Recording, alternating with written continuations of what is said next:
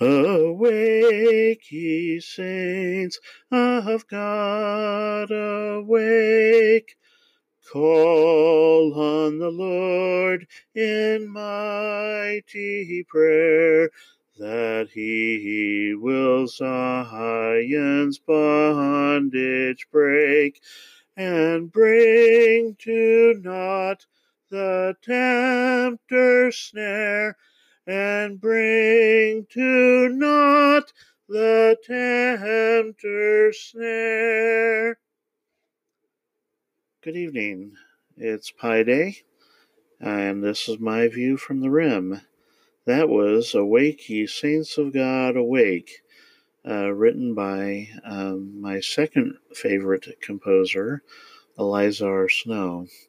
My first favorite composer is W. W. Phelps when it comes to hymns. Welcome to the podcast. I apologize for not having done a whole lot of podcasts recently. I already did that over on the Lib. I'll do so here. I've been very busy doing quite a bit of research for my homework. Also, a lot of personal things going on around the house. But I apologize for that. In the meantime, so many interesting things have been happening that I really don't know where to begin. Well, yes, I do know where to begin. So, of course, we have the Wuhan coronavirus or COVID-19 that has been declared a world pandemic and a national emergency by the President of the United States here.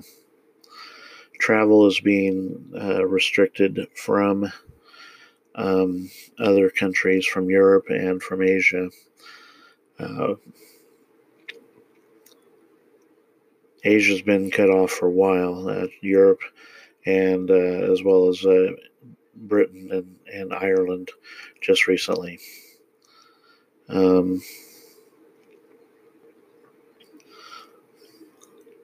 This pandemic is growing, and while it seems like there's a lot of media hype about it, they almost it coincides with a political issue with the president and such, and so you almost don't know what to believe. But here's what I do know.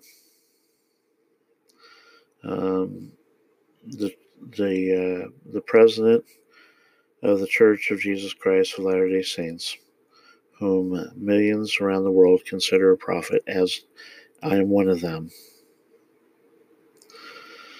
I think last week, perhaps it was the week before, declared that General Conference, which happens twice a year, in April and in October, that General Conference coming up in April would not be open to the public. Just for a point of reference for those who are not members of the church, people come to General Conference from all over the world to come and sit in the conference center or one of the adjacent facilities to come and listen to the prophet and other leaders speak. So not so this year.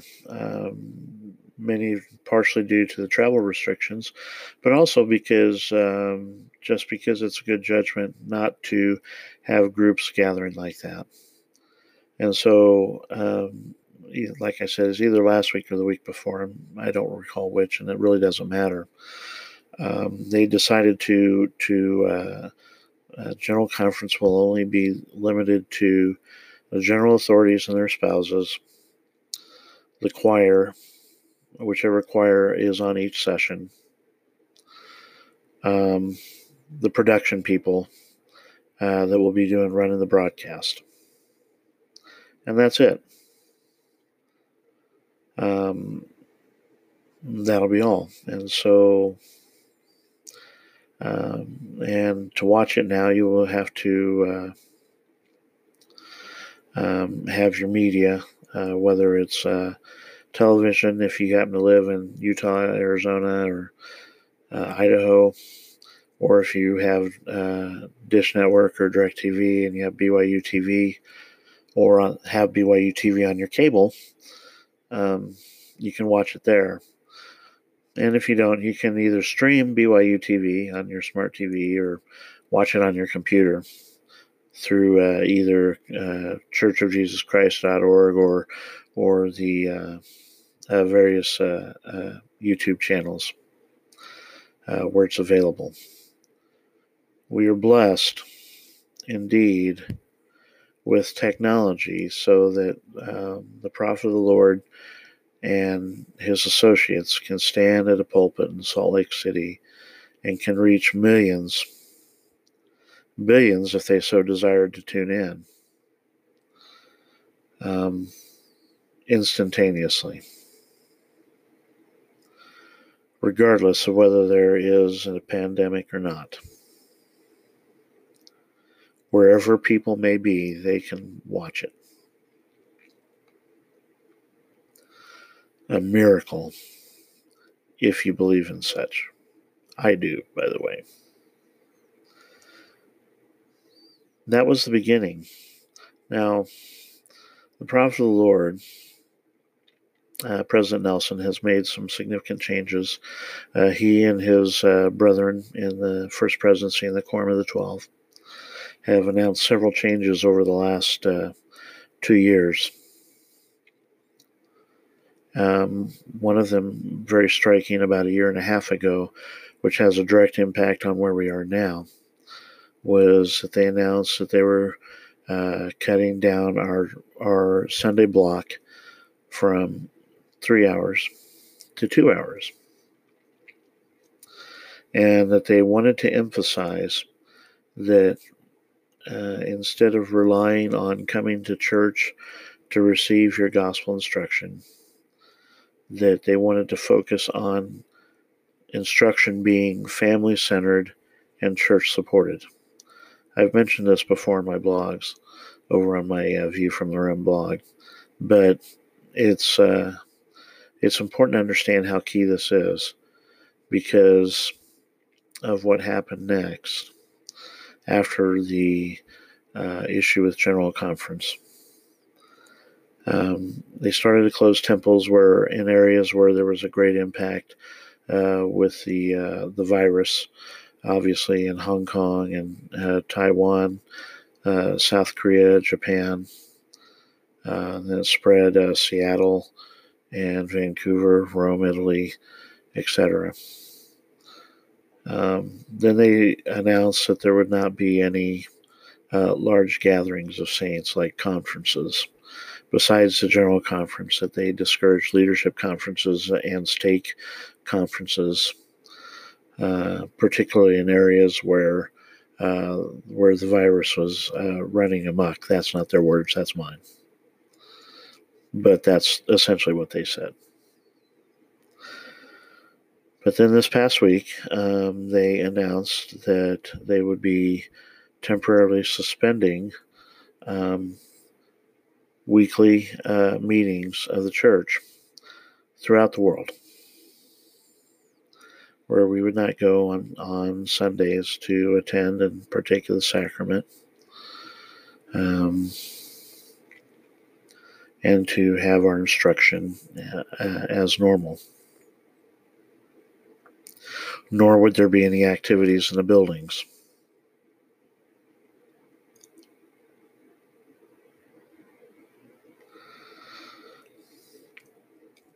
All at once, a year and a half after the announced change regarding the instruction, now becomes clear, at least in part, why. We need to be in the habit of going to church simply to exchange our learning that we learned through our study with others who have also studied. The program or the style of teaching is called Come Follow Me, and here's how it's supposed to work.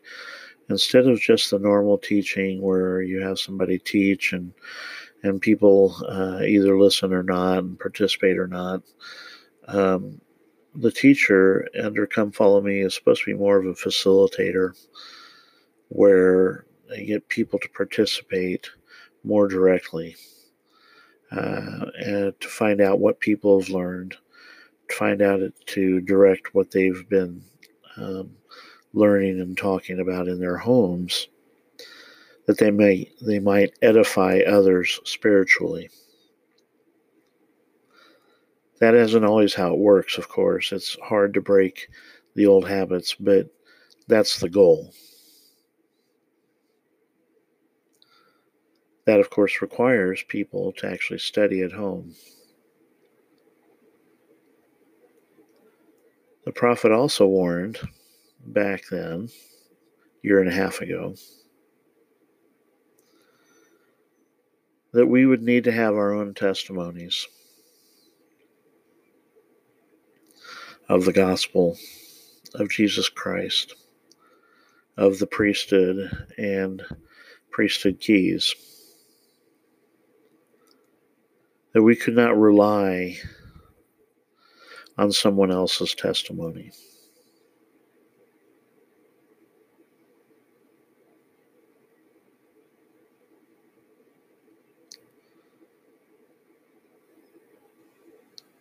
As we all hunker down now in our bunkers, hoping we have enough toilet paper,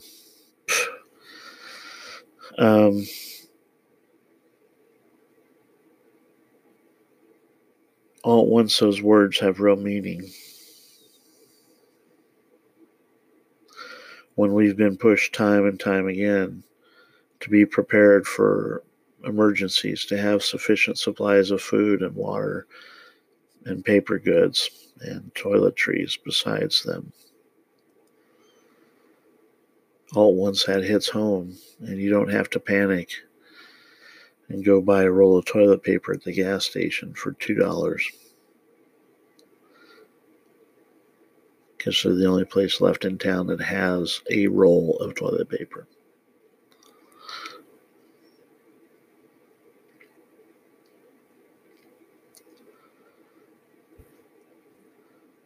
Following the counsel of the Lord as given through his prophet is wise counsel indeed.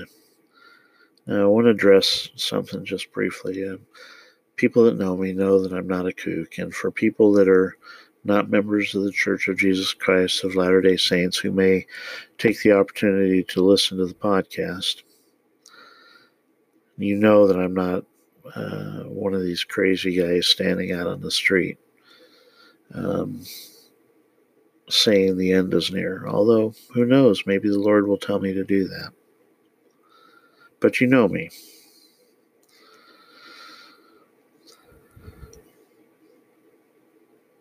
So let me ask you this. If God is the same yesterday, today, and forever, and God yesterday had prophets on the earth, why would he not have a prophet on the earth today? See, because that's one of the big hang-ups, right? Is why would the Lord speak to a young man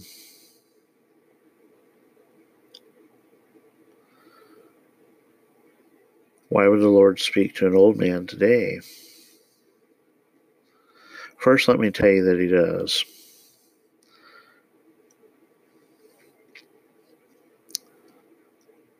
And that he did speak to a young man, Joseph Smith, 200 years ago. And that we can all have that experience of hearing the Lord's voice. It will unlikely be some grand display like Joseph Smith had. But none of us are called to be the prophet of the restoration like he was.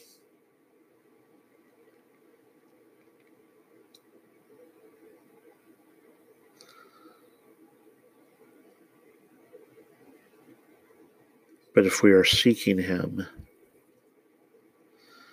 if we are seeking answers to questions, he will answer them. The question is, can you hear him?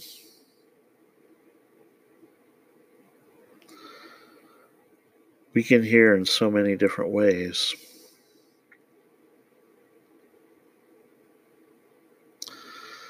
It can be in dreams.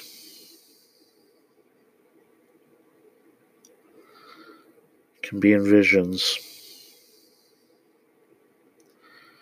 It can be answers to prayers, direct answers or indirect answers. It could be while we're reading and studying our scriptures where something stands out.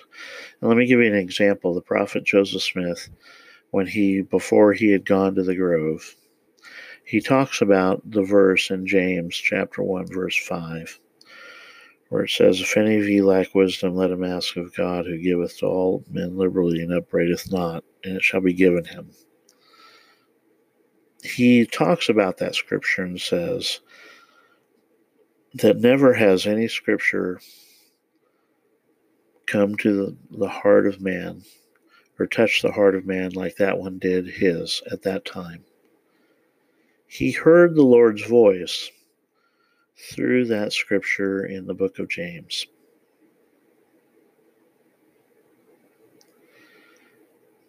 And felt commanded to do as James directed.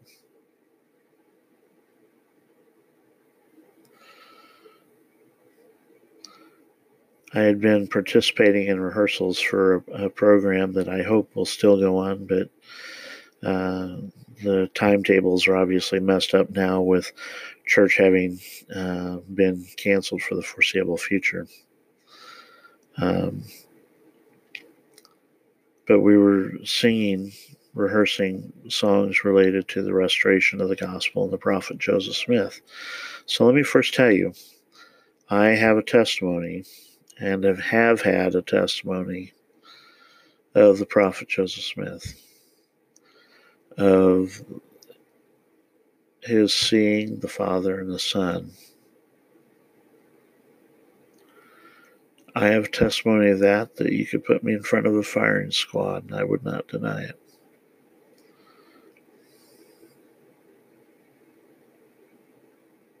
However, as we were rehearsing,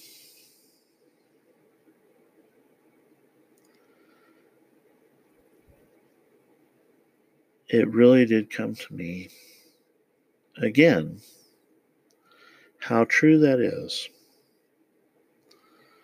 It's not really any surprise because, let me tell you, probably the primary way that I hear the Lord is through song. Passages will just leap out at me.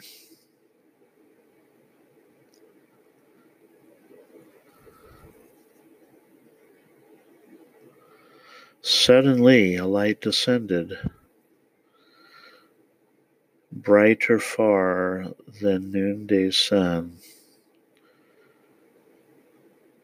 and a shining glorious pillar o'er him fell, around him shone, when appeared two heavenly beings, God the Father and the Son. It's so simple, but you have to want to believe to be able to get a confirmation of it.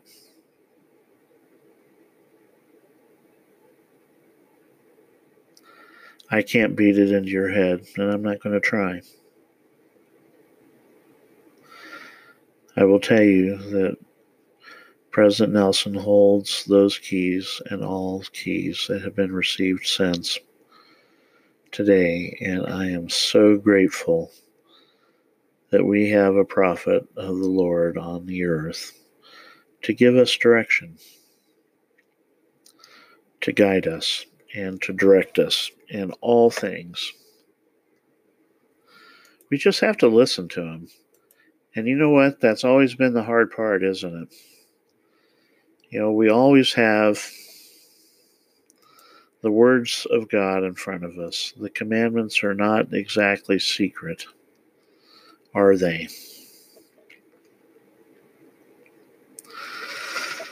They're not hidden. They're not vague. They're pretty much right out there. As we follow the commandments, as we live God's law, we will find happiness in our lives. God's laws are not a prison for us. They are a barrier against evil. They help us to be happy.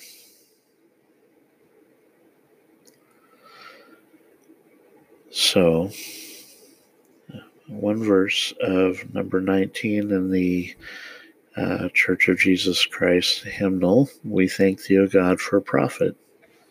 This song is written by William Fowler. We thank Thee, O God, for a prophet to guide us in these latter days. We thank Thee for sending the gospel to lighten our minds with its rays. We thank Thee for every blessing bestowed by Thy bounteous hand. We feel it a pleasure to serve Thee and love to obey Thy command. This is my view from the room. Have a blessed Sabbath tomorrow, and a good night tonight.